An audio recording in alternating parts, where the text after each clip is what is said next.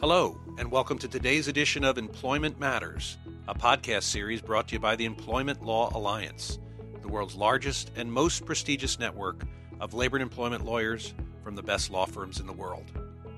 In this series, we tackle important issues facing HR professionals with regard to labor and employment law and the impact these issues have on the ever-changing global workforce. I'm your host, Peter Waltz. I recently had a chance to sit down with several of our members at the recent ELA annual meeting in Toronto to talk about key issues impacting employment law in their jurisdictions. Let's hear what they had to say. I've got the pleasure of sitting down with Francisca Corte from CARE, our member in Chile. Francisca, how are you? Fine, thank you, Pete. So, Chile is a place that I've drank a lot of wine from there. I've never visited there, but I'm going to come and visit You there. should. I think I'm looking forward to that. But tell me a little bit more about the climate down there as it relates to labor and employment. What are some of the key issues that employers in Chile are facing today? I think that one of the key issues nowadays is related to discrimination towards women, particularly sexual harassment at the workplace. And it's needless to say that the Me Too movement has had a real impact in Chile, particularly in relation to this kind of conduct. So is there new legislation, or what are some of the protections that women have based on the legislation in Chile? We do have a regulation in our labor law. Sexual harassment is considered as a ground of termination for fault of the employee without right to severance payment.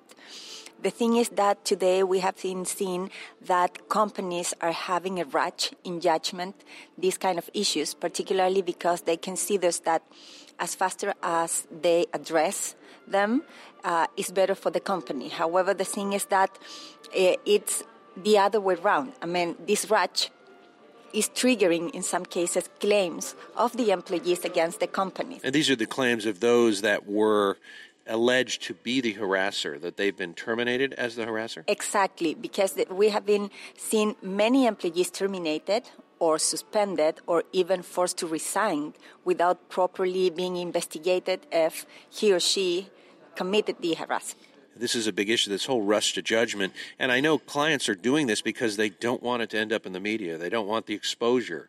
But yet in the process, they're judging people falsely. Exactly. And the only way in which you can address properly this is by following and conducting investigations according to what is mandated by law in Chile, meaning with confidentiality, impartiality, rapidness, and protecting during the whole process both employees, the one who is the victim and the one who is the harasser.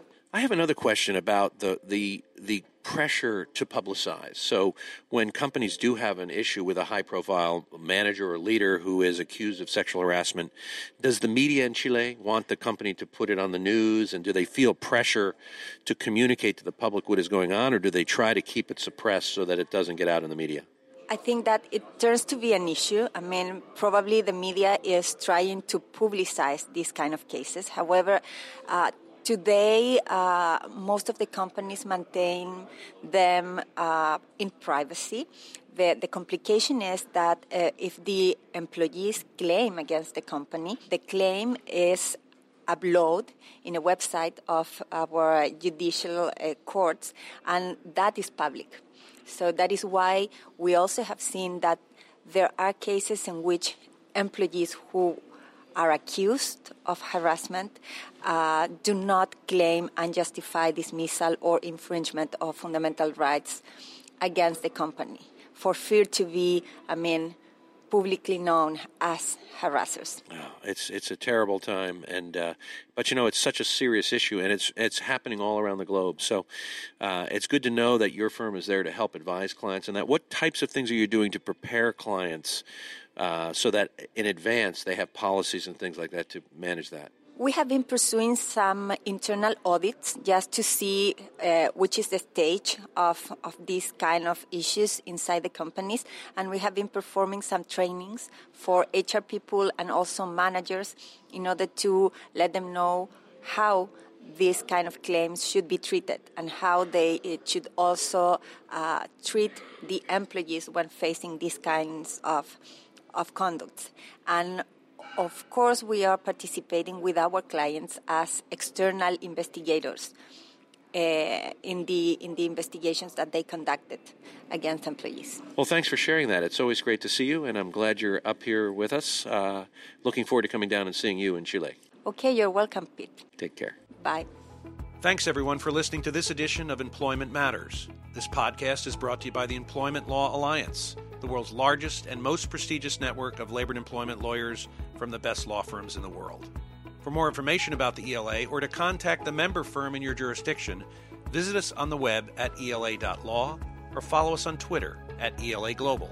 By registering on our website, you can gain access to our ongoing library of webinars, podcasts, videos, white papers, and surveys, as well as the ELA's Global Employer Handbook.